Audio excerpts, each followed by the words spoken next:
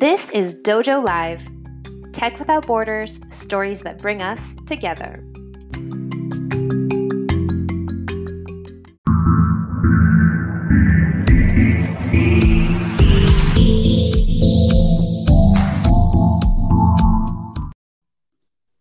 Hello and welcome to Dojo Live this Tuesday, May 16th, 2023. I'm Kim Lantis and joining me as co-host is America Guerrero. Hey, America.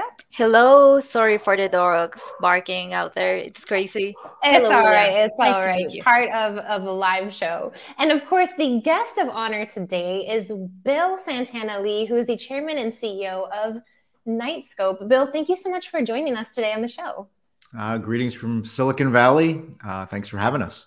Yes. And I deeply ashamed myself confusing, Star Wars with Star Trek. I do apologize. We love your backdrop and it will never happen again. I'm going to have to start watching Mandalorian and everything right now. You're going to have to apologize throughout the show. Yeah. Maybe by the end of the show, you might have made up for it. But that is absolutely we want right. views, Kim. We want views. Yeah, not enemies. But talking about enemies, today's topic of conversation is actually not the enemy, but the friends, rise of the friendly robots. And before we get into the topic of conversation too deeply, though, however, we'd love to get to know your story, Bill. What's your passion and what's sort of led up to Knightscope? First of all, there's no such thing as a friendly robot. They're all coming to kill everybody, take everyone's job. Did you not get the memo? I don't know what you're talking about. Of course. All kidding aside. So by way of background, I spent a good amount of time in Detroit working and building on vehicles and automobiles around the world. Passions around autonomy, self-driving technology. And I think we just have a decidedly different approach to how to commercialize the technology. And we can get into that if you like. And then I was born in New York City. Someone hit my town on 9/11. 2 decades later, still profoundly pissed off about it. So I decided to dedicate the rest of my life to better securing our country. And it was a bit surreal last month that the mayor of New York City and the entire NYPD brass arranged for a police escort of our Robot Roadshow pod into Manhattan, and did a huge press conference, and we landed our first contract with my hometown, which 10 years in the making, but it was poetic justice. Surreal. I love it. Feels surreal.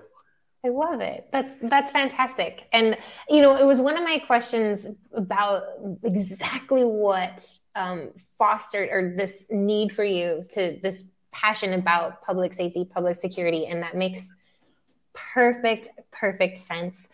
So let's talk about how Knightscope is contributing to that. You already said the word robot.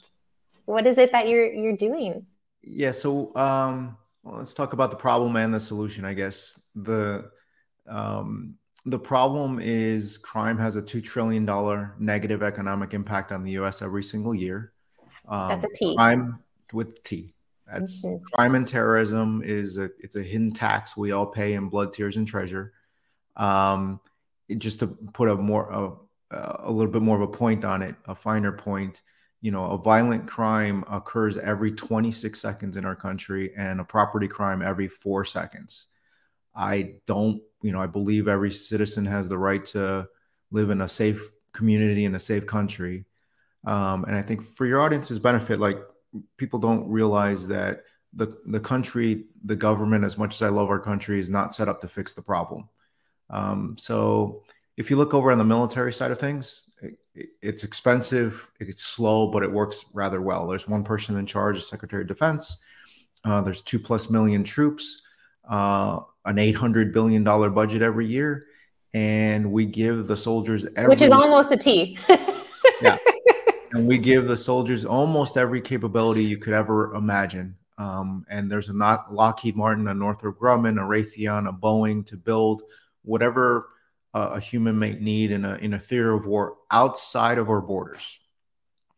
What the fundamental crux of the problem is that the Department of Justice and the Department of Homeland Security have no federal jurisdiction over the 19,000 law enforcement agencies in our country and 8,000 private security firms.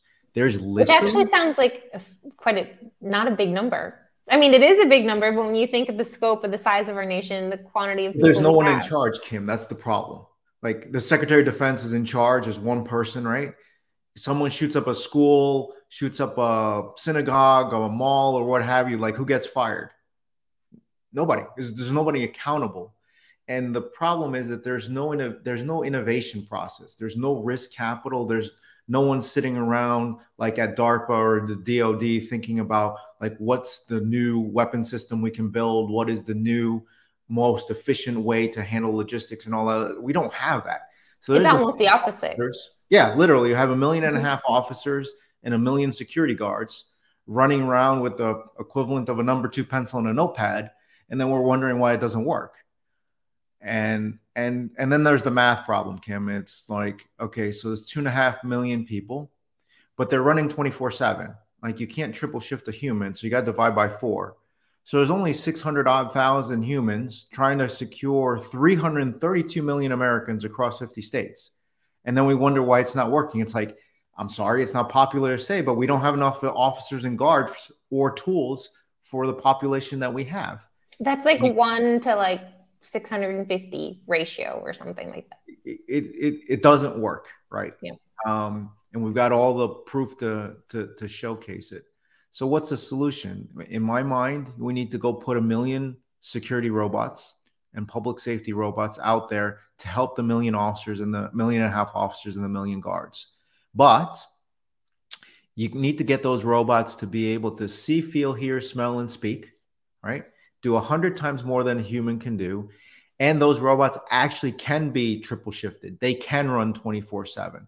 So if you have 1 million of them running 24/7 and you have 600,000 humans that have now gotten promoted and have superhuman capabilities at their fingertips to do their jobs more effectively, all of a sudden they can have eyes, ears, and voice on the ground in multiple locations at the same time.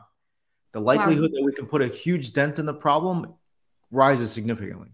It certainly does. And I think there's a couple things here that are happening in the word of the friendly robot, right? I think it's very common nowadays when we think of AI or robotics or automation that it feels like something's getting taken from us, right? What about my job? What about the security guards? What's going to happen to those 600,000? And what you said here is they're not being replaced. They're being amplified. They're not enough. They're just not enough in the first place. And if you don't believe me that the robots can actually do some positive impact on society, we're just getting started. But if you go to knightscope.com/crime, there's a nice long list of all the positive things these machines have already done to help society become a safer place. Something that I remember from our last show is that you said that also the turnover with security guards, it's higher, right? That is also another factor. So yeah, in the security industry, it's really tough industry. That those million folks that I spoke of, there's 100% to 400% employee turnover rates. So you hire a guard, there's a reasonable chance that in 90 days he or she is gone. Why? No tools to do the job, not paid appropriately for what they think they should earn. High personal risk. The level of personal risk. And oh, by the way, I believe it's in 17 states. It's illegal for a guard to put their hands on you. So their job is contractually and from a regulatory standpoint in a lot of cases are to observe and report only. They are not to, put their hands on you or intercede or anything like that. So there's all kinds of liability issues, et cetera. And, what if we can promote that guard? What if she had, 7 robots reporting to her with an app and, oh, wow, now I can actually do my job. Then the likelihood that person stays in that job is a lot higher. But, one of the reasons we're doing really well, for example, in casinos and healthcare and the like is there's not enough people applying for the jobs. So they can't fill the position. It's kind of like it's not discretionary. So, it becomes a very interesting intersection of, okay, the old way is not working. Here's a new way. It's been proven to work. Probably time to try it. For sure. Let's talk about this change. I mean, the topic of conversation today is the rise of the friendly robots, how security robots are changing the landscape of public safety. So here, I mean, right now, I'm not an expert in this, but like we're all familiar with cameras and security rooms and recordings and guarding patrol. What's changing then? You mentioned these robots having the capability of several senses, right? Sights, being able to see, hear, feel, Smell. Smell and speak, pretty much all of it, right? Yep. So how is this shifting? What changes? How is this any different than somebody having a security camera and watching that in a room? So if all the security cameras are so effective and there's 70 million in the US, then why do we have all these problems? Because people not suck. Effective. Maybe they don't necessarily work if they're not on. I mean, this is annoying, but a lot of cases they're not on. You ever seen that really grainy video of something getting stolen? Like, hey, you know, what happened? I don't know. I think somebody came in and I got a really perfect good shot of the top of their head. Like, that's not really helpful.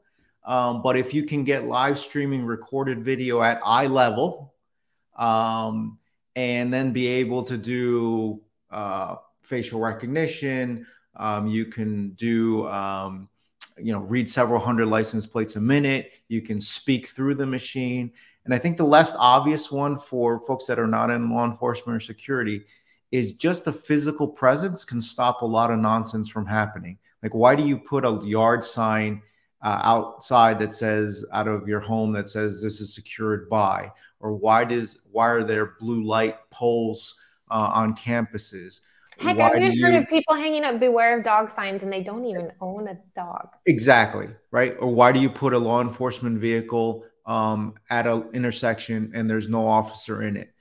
Or a cardboard one. They literally use cardboard ones. If I put a marked law enforcement vehicle in front of your home or your office, criminal behavior will change. You pull up into a parking lot at 3 a.m. and there's a 5-foot tall, 400-pound machine roaming around on its own. There's nobody remote controlling it. You know, the strobe light's going, it says police or security on the side. It may say something to you. There's a sound, a patrol sound that goes with it. You have no idea what it does. Like, you're going to think twice about stealing that car. One of our clients just renewed their contract for the 7th year. And, you know, what they were experiencing when they contacted us nearly a decade ago was, we're a hospital. We have, you know, assault, stolen vehicle, theft at least twice a week here. Now the security guard doesn't want to even patrol. You know, can you help? Can you give us a shot and see if, you know, it can be a good, you know, deterrent? And obviously, we've proven that that's helped a great deal. And, you know, we've had clients where, you know, 10 stolen cars a month, and now 0 stolen cars a month. What's changed? Well, we put the security robot there. So, you know, it's a lot has changed, Kim, from cameras that may or may not be able to give you historical information to having a physical deterrence that can give you live information, can detect, can run a thermal scan, can read the license plate, can detect a person. And, you know, that's just the beginning. And over time, what I'm getting at is we need these machines to be able to do 100 times more than that. In terms of criminal behavior, how has been changing? I mean, with the pandemic, there was no people out there in the streets. And now that we're going back to normal, how is changing? I think, you know, in general, we have a lot of verticals where we operate. It could be commercial real estate. It could be hospitals. You know, I think one comes to mind is retail. In a lot of cases, you see that it used to be if you're a retailer and you had a high-priced item for, I don't know, $1,000, $500, those would get locked up, and you'd have to call the salesperson to, like, can you unlock this to get the device that I want? And what's happened now is, because of shortage of law enforcement and security and budgets and the like, a lot of the criminals have been starting to organize And instead of going after the high-priced items, they're going after the unsecured, low-priced items at volume, like going and taking a bunch of $50 items instead of trying to take one $500 item. And, I think the shrink levels or theft, either the employee took it or the patron took it or the vendor took it. It used to be low single digits, maybe, I don't know, 1-2% of revenue. I've spoken to some prospective clients or existing clients where, it's 4%, 5%, 6%, 8% of revenue, not a profit, like literally everything going out the door. And you've seen in a lot of cities where things have gotten pretty rough, retailers literally just closing their doors and like, we can't operate here. I don't believe that's the society we all want to live in. It's not. One of the things that came up, Knightscope was first on Dojo Live almost 3 years ago. And I remember we touched on a two-part strategy. You have a two-part strategy, one of which you've already touched on, and that's the physical presence being a deterrent. The second piece of the puzzle, and I don't know if this has changed since, is this idea that data is power. It doesn't take, you'd be living under a rock if you haven't been able to see how much just artificial intelligence, machine learning, and everything has shifted even in these past, 2-3 years. So what's this data as power component? What's changed for you? What are you able to accomplish with the data you have and are obtaining? Well, not all data is the same. So our machines generate over 90 terabytes of data a year. Some of it's useful for security purposes, right? So we had a domestic dispute end up in the workplace, and we were able to help a domestic violence case by having certain data that others wouldn't have. But one thing I find fascinating is this whole AI is gaining a lot of traction. There's a lot of exciting things in there. And I've had people turn to us and like, so what's Knightscope going to do about AI? And I'm like, excuse me? Like, how do you think we operate across the country 24/7 for over 2 million hours with no one remote controlling the machines? Like, these autonomous. Like, if you're looking for the definition of AI, like, this is golden like literally in the real world operating. These machines decide when to go charge themselves on their own. These machines, how can you read a license plate at 4:00 in the morning when it's raining and foggy and dark out and you got a weird angle? Like, that's literally the practice of machine learning.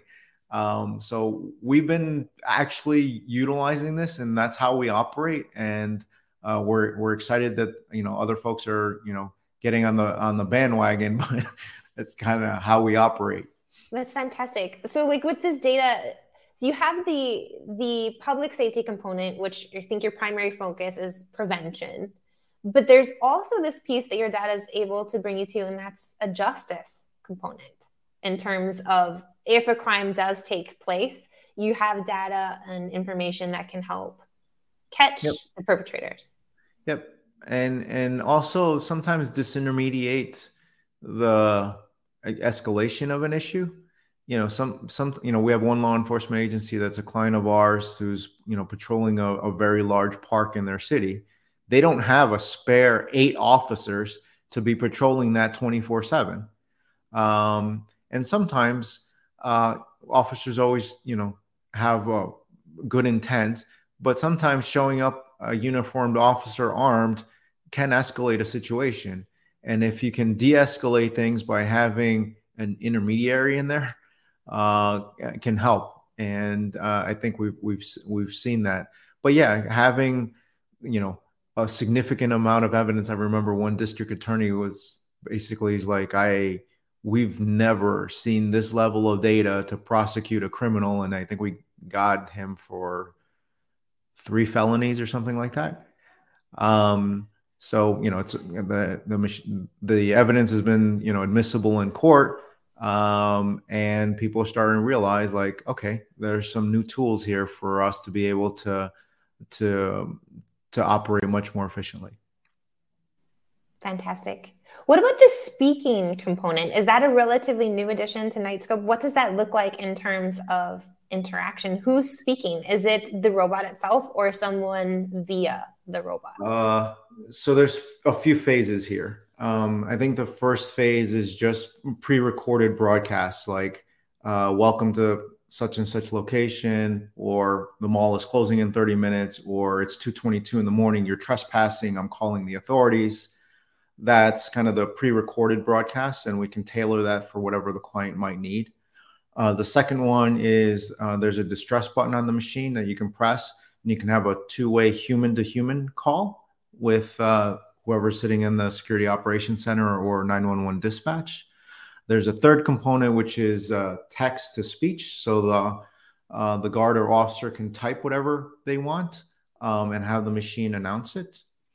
And then what we're waiting for, and I think we probably need something better than 5G. Maybe it's 6G cellular or private LTE combined with the GPT 5, 6, or 7, and then have the machine be able to hold a proper dialogue with someone. The problem right now is the lag time is a little odd. Like it makes for a very awkward. It's technically doable, but the conversation is a little weird. Like you have to pause for 1, 2, 3 seconds waiting for the response. Like that's not how a human's going to accept that. But right. Over time, that capability is certainly there. So it's like speaking through a translator, basically, right? Yeah, you're going to interpret a little bit. Yeah, a little bit. So you have to get the audio signal transferred into text. The text needs to go up to the cloud, get processed, come back down, and then spit back out. It takes too long. So I can imagine that with this mailing part, it's going to be possible in the future. How do you say this in English? Fuga de gas, Kim? I do not know. You don't know? Like you are walking in the street and then you see the robot, but you also identify that there is this gas. Like a fume? Yeah. Smelling for pathogens or anything like that. So it's not us, but there are folks working on it. It's been some time, but the concept of figuratively taking the nose off of a dog and putting it on a silicon chip, so that you can literally be able to interpret the pathogens, the risks that might be in the air. So obviously, as soon as that's commercially available and viable, we certainly would have great interest in that. Okay, and I see here what you have your main goal as public safety, but then also having your eyes open of how else can these robots continuously help making the space around them a better space, right, for people. Yep. I mean, it's no different than I don't know. If you are a real estate developer in the US, would you be allowed to or even be interested in building a building without a fire alarm or a smoke alarm? It would be kind of a dumb conversation. You want to do what? And at some point, there's a tipping point for the robots. It's like, you didn't want to pay the $7 an hour to properly secure your facility. You're actually negligent and reckless, right? At some point, it becomes just you're dumb for not doing this. And as I often say, a lot of CEOs, a lot of health administrators, school principals, mayors, community leaders all say, the most important thing in our organization, it's our people. Our people are the most important thing. Okay. Hey, buddy, why is it that you're not using the most advanced security technologies in the world to better secure your people and the places that people visit, live, work, and study, right? At some point, it becomes a very awkward conversation. If your people are that important, why aren't you investing in properly securing them? And that, I think, for the next years to come is going to continue to be the conversation until we can get people to understand that you can't continue to do policing and security as we are doing it now. It is broken. It is not working. It is costly, and it's costing society and our organizations trillions of dollars Mm-hmm. by not fixing this problem. Yeah, and I mean, you can even take that out. I mean, when you say trillions of dollars, my interpretation is that you're speaking mostly of physical property, right? Like theft or damage. But does that also roll out into healthcare if you're victimized, and mental health care? How much do the handcuffs cost? How much does the ambulance cost? How much does the judge's time cost? How much do the lawyers cost? How much, you start adding up, how many prisons do you really need to have? Like, you add up all these costs that you could have been taking that money and dumping it somewhere else. Like, hey, how about paying our teachers appropriately? How about building, like, having school supplies? Like, let's fast forward a different way. What if we just fast forward and say Knightscope and the US achieved its goal? We're the safest place on the planet. Now talk to me about a municipality's budget. Like, where is the municipality putting their money? Are we putting it in infrastructure, in education, in fine arts? Or are we dumping it on, let's go build some more prisons and hire some more? I mean, it's just the wrong trade-off. And to your point, I mean, throughout this show, in my mind, I've been thinking people suck. This type of technology shouldn't even be necessary, right? I think that's this frustration that it brings up. You've got it wrong. No. The robots suck. The robots are coming to kill everyone. The robots are going to take everyone's job. From where I sit, I worry about the humans. The humans are the ones that create this environment of, a violent crime every 4 seconds and I mean, it's interesting. Crime every 26 seconds. Exactly. I mean, to your point, it's been a while. It's been over 20 years now since I've been on university campus, but I worked as a caterer throughout university. And that meant a lot of times I had to go start my job at 4 or 5 a.m. Not a lot of people walk around at 4 a.m. I would walk with my keys between my fingers because I don't know what's going to happen between my dorm room and the rec center, right? And so if there were a robot zipping around campus at all hours of the day, like that helps. That helps. And then to your point, I think going back to the root of the problem, people sucking. If we're then able to take whatever it is that we're saving and invest that into people probably suck a lot less. And But go back to the founding of our country. Do you think our founders would have expected us to build a society where you, Kim, would have to do that? It's obnoxiously wrong. That is obnoxiously not the society that we should accept. That's a whole nother conversation of how we went about founding the country, maybe. But would they have been proud of where we ended up? No. Okay, well, let's do something about it, and we can stop arguing. This drives me crazy. Like, oh, we should do something. Yes, we should do something. Like, yes, we built it. Like, let's go deploy it. Yeah, and I think that's absolutely fantastic. And, we're coming to the final minutes of today's show, if you can believe it or not. What's crazy about this to me and what Knightscope is doing is this is real, right? You've used the word a couple times now in the show of commercialized. Like, it's out there. It's rolled out. They're functioning. They're working. This is no longer RoboCop from whatever year that was, 87, 88, 89, whatever. Like, it's happening. So what about, is there resistance? Are there speed bumps that you're having to get over? Are people's minds now shifting to like some dystopia, iRobot scenario? Like, what's next in this conversation? I think, the rise of the robots is happening, and it's happening now. I think part of it, and try to be as polite as possible, it's not like the law enforcement and security industries are the most technologically progressive in the world. So change is kind of hard. One. Two, we've been in operation for years and years and years, and people are like, cool prototype, when are you launching? Like, they don't realize that what they saw on the movie screen is in real life. And that's why we have this robot roadshow going across the country. If you go to knightscope.com/roadshow, there's this crazy pod with a bunch of robots in it that, I call the robot aquarium, that people can come, touch, see, feel, have their questions answered, and start understanding that this is real and this is a real solution to a very real problem. And it's scalable. You are scaling. You are able to have this reach that you'd like for, what did you say, $7 an hour?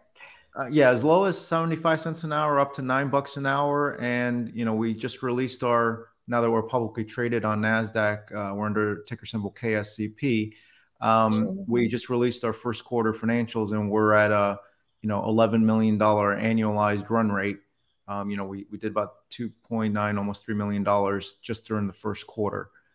So we're generating millions of dollars of revenue.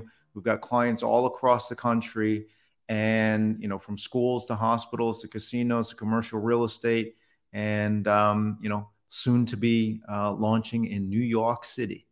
Nice. I Nice. love it. Good for you. Like I said, that's such poetic justice.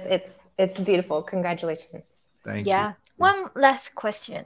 Yeah, this is related with what Kim asked. Is there more acceptance when you deploy these robots in big cities or on small towns, for example?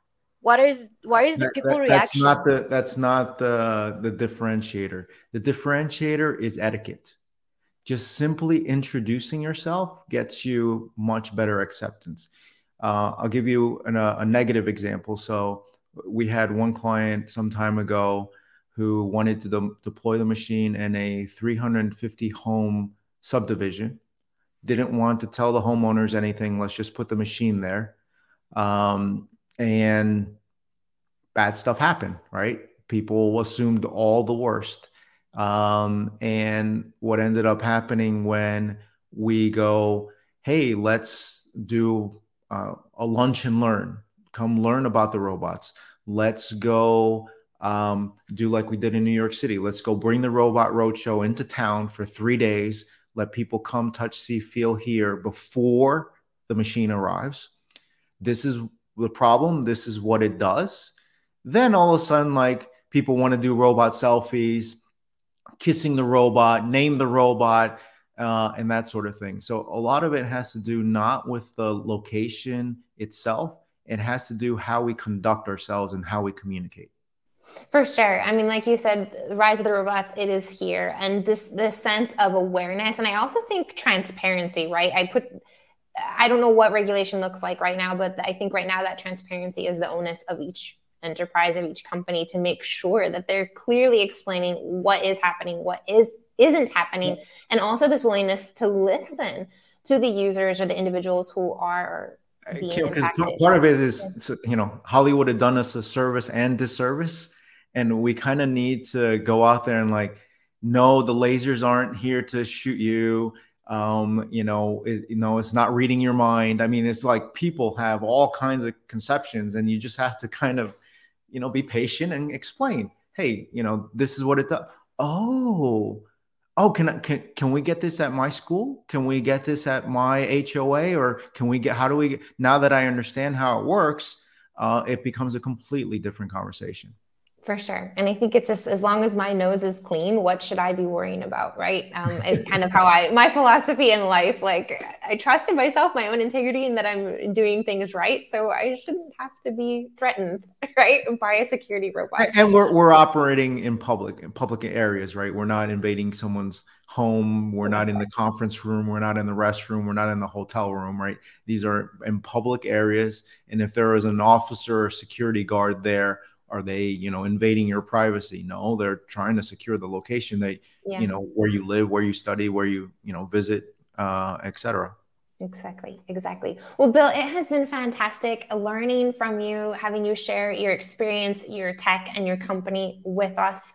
Thank you so much for the time that you've spent with us today on Dojo Live. Of course. And if anyone wants to learn a little bit more, just go to knightscope.com/rise, as in Rise of the Robots. And we shall see you on the other side. All right. Looking forward to it. Stick around for just a minute as we go off air. But before we do, we'd like to remind our viewers that this is actually the only show we've got scheduled for this week. But we will have our recap show on Monday morning at 10 o'clock, as well as 2 other shows coming up next week. And that's going to be with Juvena Therapeutics, as well as Alithian. So catch that next week, Tuesday and Wednesday. All right. Thank you, Bill, once again. Everyone else, have a great rest of your week and stay safe with